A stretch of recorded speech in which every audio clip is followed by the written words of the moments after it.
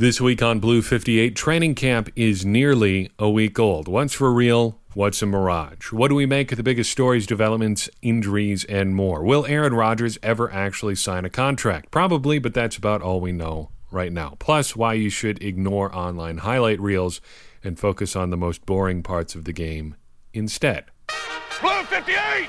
Hello and welcome to another episode of Blue 58. I am your host, John Meerdink, excited to be with you here for a actual football season version of Blue 58. It has been a long time coming, but we are finally here.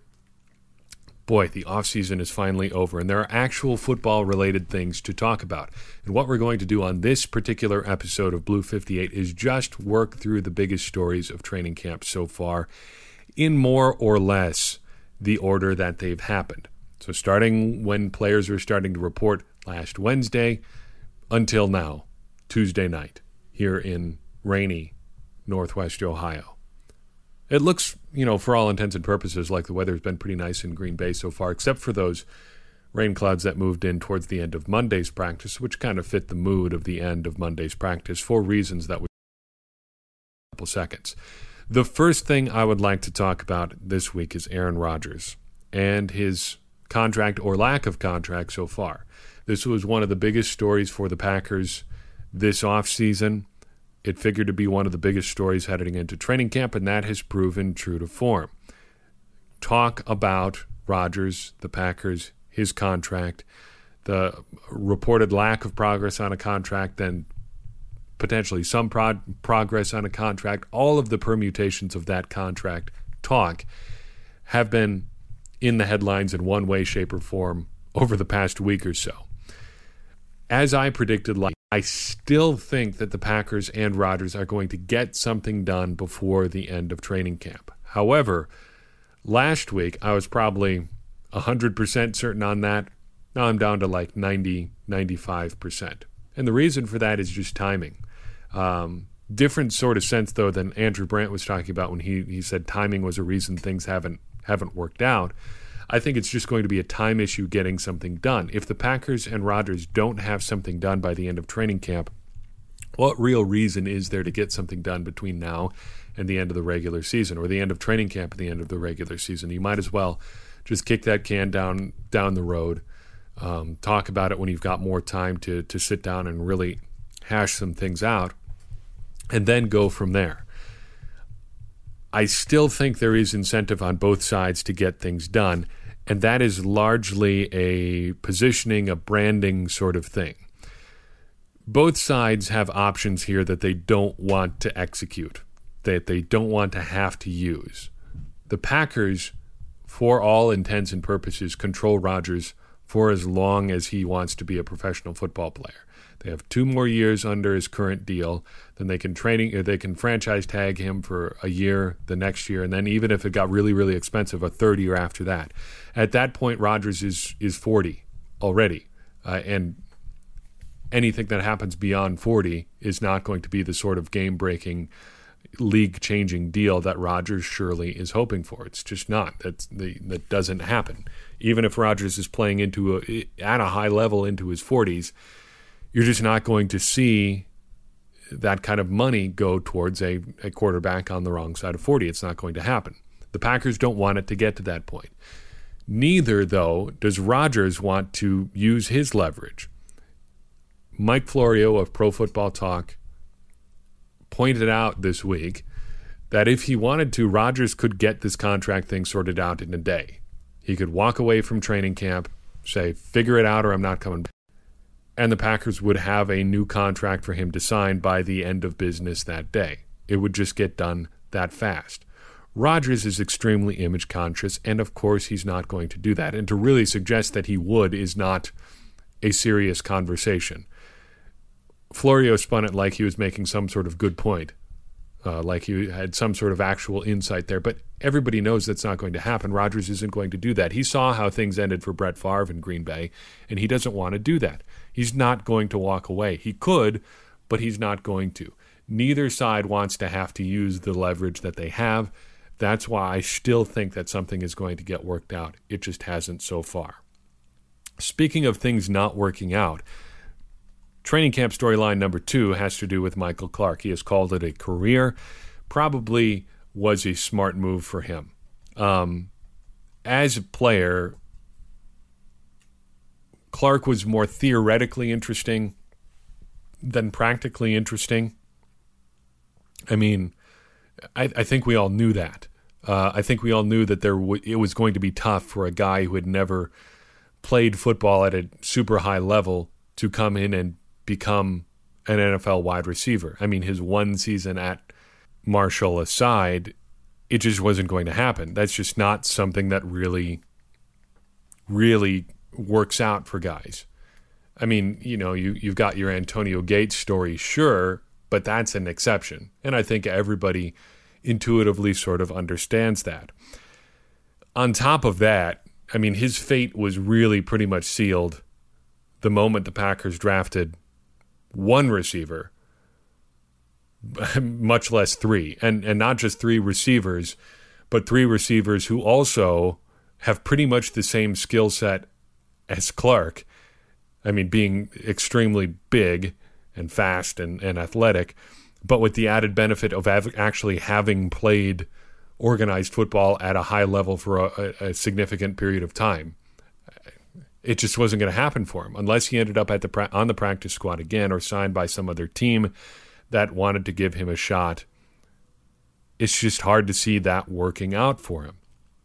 So it really does make a lot of sense. What doesn't make quite so much sense, at least in ways that we can talk about authoritatively so far, is Cole Madison's absence from training camp.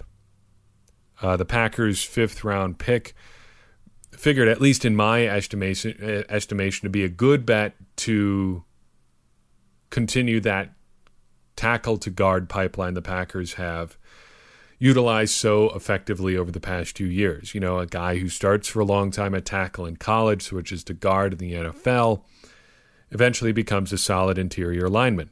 Madison 100% is in that mold, but he did not report for the start of training camp this year. That is a concern, and a lot of people in the media are concerned about that and asked Brian Gutekunst about that yesterday, if you're listening to this on Wednesday, further in the past if you're listening to it sometime in the future. Gutekunst wouldn't really play a whole lot of ball, and there's not really a whole lot that he can say. He did say it's a personal matter, more concerned about Cole, end quote, than what he's going to do as a player. Really no timeline on when he could come back to the Packers. And this one is concerning to me. I suspect that I know what's going on here, but I don't feel like I can really talk about it without just speculating wildly because we don't have any hard evidence of what my theory about what's going on actually is. And given what I think it is, I'm not prepared to throw it out there yet, but I will let you know if and when the real reason comes to light, if I was right or not. Does that make sense? When we figure out why Cole Madison isn't at training camp, I will tell you if the reason that I thought he wasn't at camp was the actual reason. Fair enough? It's weird. It's disconcerting. I hope everything is all right in his personal life, and it's just a bummer that things have worked out this way so far. Positive news on the offensive line. Brian Bulaga, if not functionally back, in that he's playing, which he's not, is kind of back. He is on track, at least according to some people, Mike McCarthy among them, to at least potentially be available for the start of the regular season, which would be absolutely incredible. Pretty much about 9 months removed from tearing his ACL. Absolutely incredible, and it changes the entire equation for the Packers on the offensive line. Let's consider for a second the ramifications of Bulaga being a starter in Week 1, or at least even just being available to play in Week 1, even if he's not a starter. It affects guys who might also play right tackle, for one.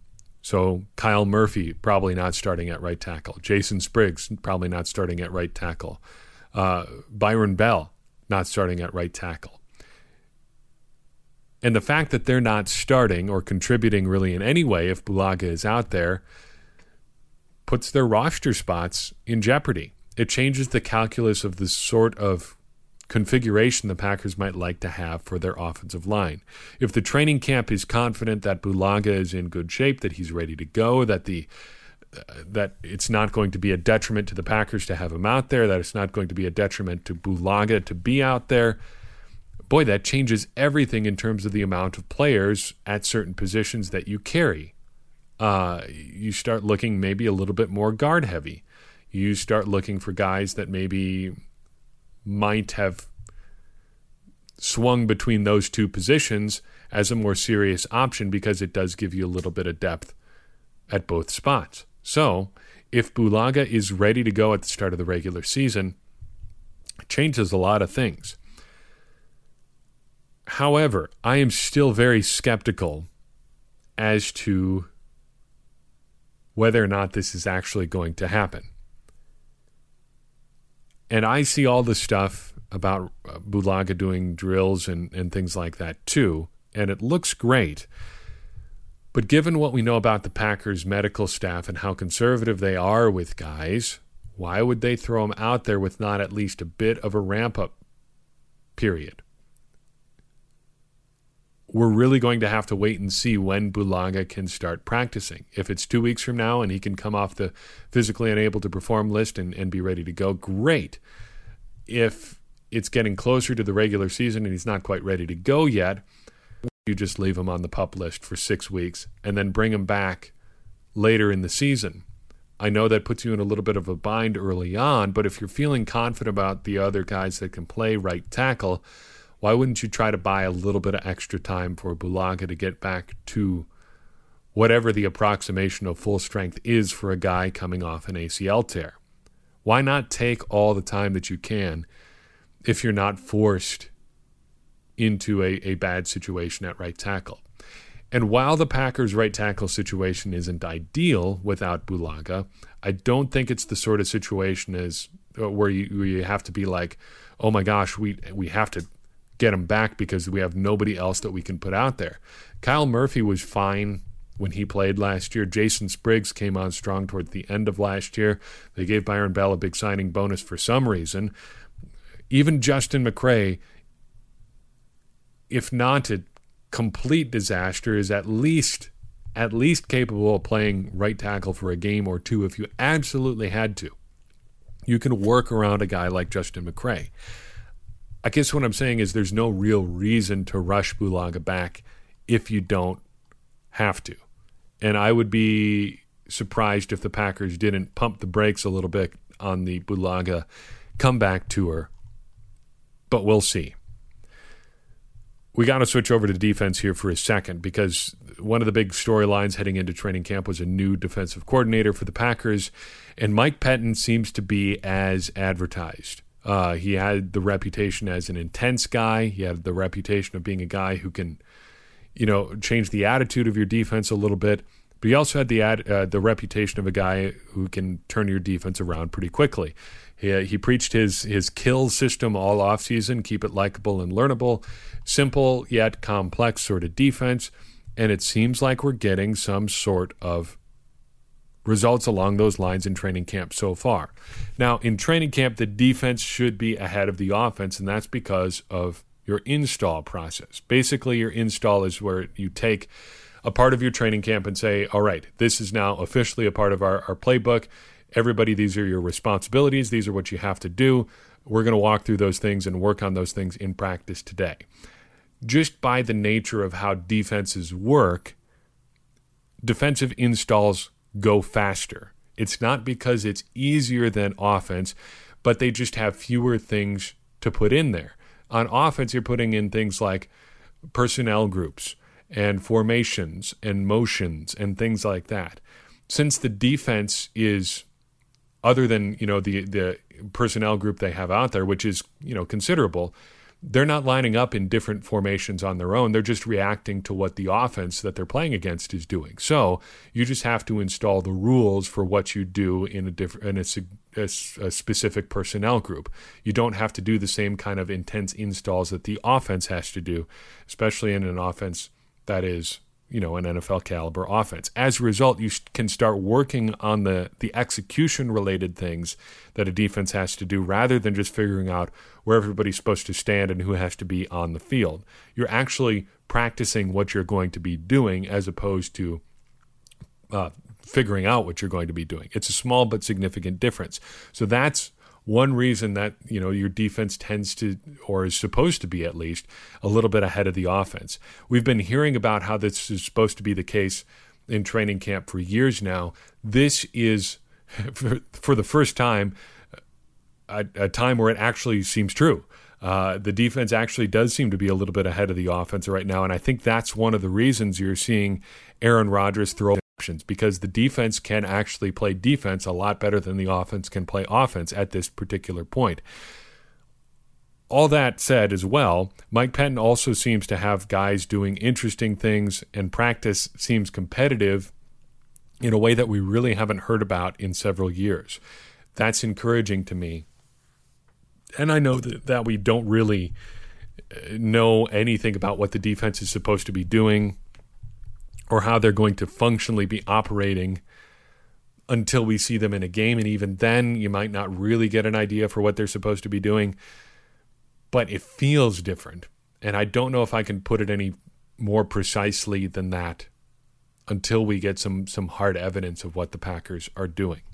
Moving right along, before we get to some general observations about one specific position group, we need to talk injuries, because two of the biggest storylines that have developed over the last couple days and the first week of training camp as a whole have been injuries, specifically the injuries to Jake Ryan and to Kentrell Brice. Let's talk about Ryan first. This seems bad for Ryan. I think for all intents and purposes, we are just waiting for the word that he is out for the season. And I don't think it will be a surprise to anyone who has read what supposedly happened to Ryan in practice, or the descriptions of the injuries, the injury as it happened, would be surprised by that. That this is not going to be a shock when things end up working out that way. This is the sort of thing that just happens. This is not something where you need to be blaming the strength and conditioning coach. You should never do that anyway, because it's silly, as we talked about at great length last year. But beyond all of those issues, all the boilerplate stuff that could be true of any injuries, it's bad, it's sad when this happens, Jake Ryan seems like a good guy, blah, blah, blah. This, to me, when you get down to brass tacks of the ramifications here, seems more like a depth issue than a quality issue, I think. I wrote about this on the blog at thepowersweep.com, and I'll read you a little bit of that here. Quoting now from that piece, the value of an inside linebacker has changed drastically over the last few seasons, and players like Ryan, frankly, are rather outdated. With defenses lining up in nickel more and more, the need for a run-stopping quote-unquote thumper has dwindled, even in a 3-4.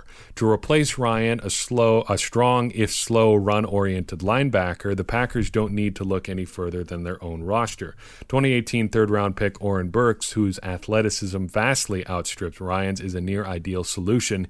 He provides the coverage, ability, and versatility that Ryan lacked, and with Blake Martinez still on the roster, he won't have to take on a big role. I think that's a good summary of where things stand for the Packers. Ryan is not a coverage linebacker by any stretch of the imagination, and stories of him getting victimized by Jimmy Graham in training camp even this year are pretty common. He was not going to be playing a whole lot this year as the Packers transform even more and more into a super modern defense. That's just a reality. Sure, he did some nice things against the run. The NFL as a whole doesn't value run defense quite the way they used to. So it's great if you can defend the run, but it's still kind of a so what sort of thing. I would rather have you be able to defend the pass, especially in a situation where opposing defenses are at least in theory, going to have to be keeping up with Aaron Rodgers and aren't going to be running the ball with the sort of regularity that would really cause you to be super concerned about the strength of your run defense.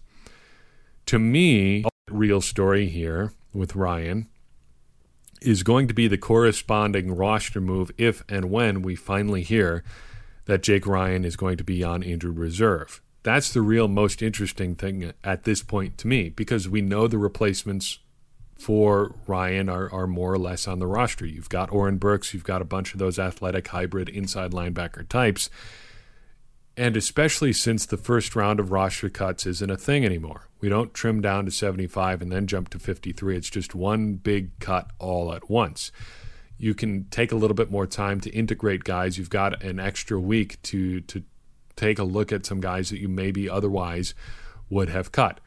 So when Ryan heads to injured reserve, who is that guy who gets brought back to the roster to be number 90 again? That to me is the most interesting part. I know that's not a super interesting thing, but the replacements are there, and unfortunately that's just the way things go. You move on to the next guy. Sorry, Jake Ryan, that's how things go. The Kentrell Brice injury is a little bit more interesting from a implication standpoint. And I realize that we've learned that it maybe isn't quite as severe as we thought it was going to be, but I think it still is significantly more complicated just because of the pieces involved. Let's say Brice is going to be out 6 weeks, and that's not a big stretch if it's a bad ankle sprain at all. 6 to 8 weeks would be pretty common. That puts you 2 to 4 weeks into the regular season. In my opinion, I don't think there's a ready-made replacement for Brice on the roster. You'd love for that to be Josh Jones, but what evidence do we have that Jones is that kind of player or can be that kind of player right now? That's a problem in and of itself, because if not now, when for Josh Jones? If he's not ready now, it's really frustrating if you would have to wait around for another year for it to be time when, okay, Josh Jones, our second-round pick from 2017, can actually be a functional player now. If not now, when? It's frustrating to think about. But beyond that, who else is there? You've got Jermaine Whitehead, who is okay, fine. You've got Marwin Evans, okay, again, fine. And then you've got a bunch of undrafted free agent players. Not great. You would love to have somebody with a little bit more pop back there, at least so you have options in the short term while you figure out what's going on with Brice, who, by the way, is not, a world-beating sort of player. I still think, even if Brice's recovery is more short-term, something like 2 to 3 weeks or 3 to 4 weeks, I still think a veteran signing is warranted, just because I'd take just about anybody, any veteran, with starting experience over a guy who's still learning how to be an NFL player.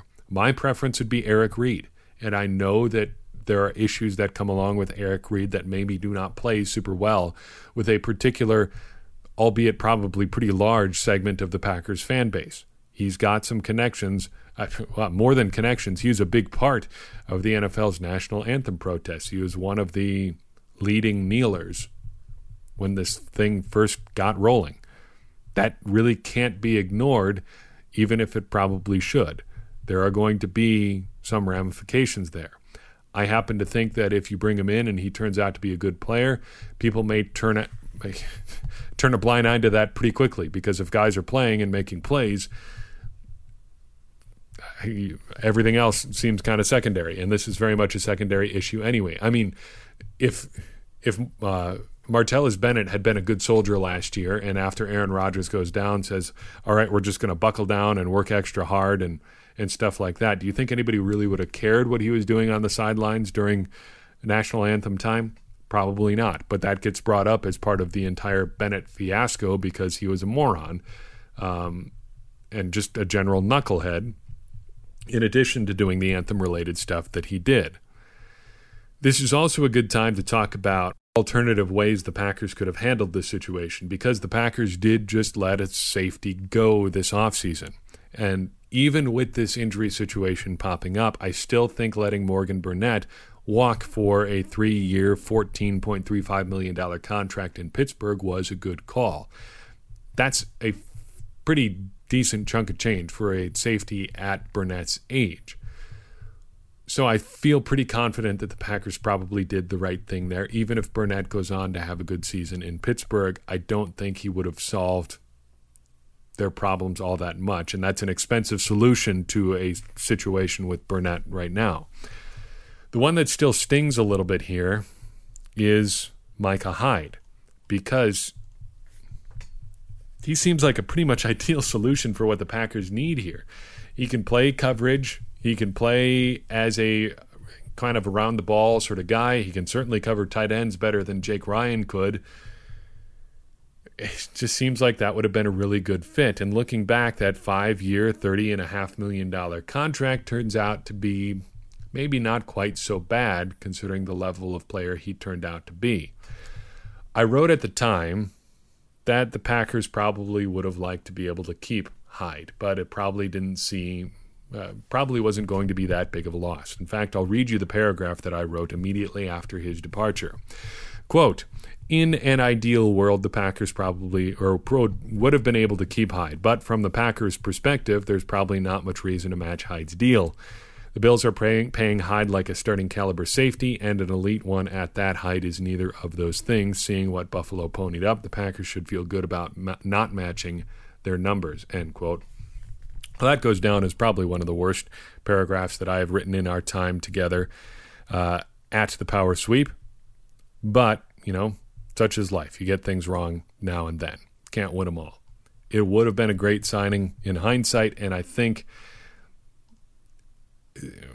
Hyde is good evidence. If you want to be one of those people who whines about Packers playing people out of position all the time, you could bank a pretty good case there, because he's turned out to be a pretty good safety in Buffalo. But, that's neither here nor there, because Micah Hyde is there and not here being metaphorically in Green Bay. Let's talk about wide receivers real quick and then wrap this up. 3 receivers that have jumped out, at least from my reading of how things are going on in training camp so far, are Trevor Davis, D'Angelo Yancey, and Jake Kumerow. Trevor Davis looks like he's in good position to make the roster, and that's good because it's really put up or shut up year for him. We've been hearing for years about how he is this athletic, super fast, potential deep threat kind of guy. It really hasn't materialized, though he does tend to do some fairly okay things when he does get his hand on the ball. He's a bit of a space case sometimes, returning kicks and punts. Yep, that happens. But this year, if he can put it together, he'd be an interesting piece to have on the roster. He can run fast. You can't deny that. D'Angelo Yancey is probably one of the biggest training camp disappointments to me. I probably talked myself into Yancey more than I probably should have because I like his size and speed combination. I got a thing for big, muscly receivers. That's always been something that I've enjoyed, and I think Yancey is one of those guys. He comes in at 6'1", 6'2", 220 or more pounds. That's interesting, especially when you run a low 4.5s 40. That you're moving a lot of mass there. And I think the comparisons to James Jones were pretty good, at least from a physical makeup and athleticism standpoint. He can't play apparently like James Jones, though, because he's been absent from training camp so far. Bit of a bummer there. Jake Kumerow, though, has been turning heads and getting some burn with the number 1 unit. Is that for real? Who knows? Tend to think probably not. But it is interesting because we do seem to be due for one of these every year or so, a guy that just comes out of nowhere and makes it impossible to ignore him. He's a big guy. Some sites list him, at 6'4", others at 6'5", runs in that low to mid 4.5s range. Not bad for that size. That gets to be pretty tantalizing. See Michael Clark. Big guys who can run fast are always going to be interesting. Not Michael Clark, Jake Kumerow can run reasonably fast, and he's pretty big. I don't think if it comes down to it, he gets the nod over a draft pick, but it'll be fun to watch. And fun to watch is really about all we can hope for until the actual preseason games start happening. Asked a couple of you online what your thoughts were about the biggest training camp storyline so far. Heard from Jeremy on Twitter, says that the pass defense is improved. Got one comment that said that it's funny how Wes Hodkiewicz and Mike Spofford on Packers.com still look very small next to Larry McCarron on video, which is hilarious. The Jake Ryan injury, says Josh, is really unfortunate and probably the biggest storyline. But Matt, also known as Matt Tubb at AcmePackingCompany.com, says his biggest takeaway and the most interesting thing to him so far has been Brian Gutekunst's willingness to actually talk to reporters. That is a very good point, because this is not something that we'd really seen a lot from Ted Thompson over the past 2 years. He was notoriously reluctant to talk to reporters during training camp, and it's interesting to see Gutekunst get up there and talk about actual things relating to his players, such as the Cole Madison situation. While I've got you here, I want to talk about a sleeper candidate to replace Jake Ryan at linebacker by the name of Greer Martini. He, to me, is the Jordan Tripp of 2018. Remember Jordan Tripp? You should, because he was one of the key special teams players for the Packers for, a few games. I say that a little bit tongue-in-cheek. Not super key, because he didn't play a whole lot. But Martini is interesting to me. He's not a one-to-one replacement for Ryan, but he may get a shot because of how he is contributing on special teams. And the quickest way for any bubble guy to get onto the roster is through special teams contributions. You have to pay attention to the guys who are getting reps with the first-team kickoff coverage and punt coverage teams. Those are the money units. Those are the ones that lead to roster spots. If you ever have the opportunity to interact with a beat writer on the internet or in person or whatever, or just somebody who's been at practice a lot, ask them who has been playing on special teams. First, it's going to impress them because you will show yourself as a knower of football, because these are the things that actually matter. Special teams reps are important. As diminished as the kickoff is in the 2018 NFL world, it still exists, and it's still a way for guys to get jobs in the NFL. Second, it's going to give you a good idea who actually has a shot at making the roster, because when it comes down to spots 49, 50, 51, 52, 53, special teams contributions may be often the only thing you have to go on. Keep an eye on those as much as you possibly can. You can find us, as you always do, at thepowersweep.com. You can check us out on Facebook and Twitter as well. If you'd like to reach out to us, do so at thepowersweep1959@gmail.com. Support us, if you would be so kind, on patreon.com/thepowersweep. $1 a month sponsors this podcast. That helps us keep it going. It's great stuff. Thank you for your support there.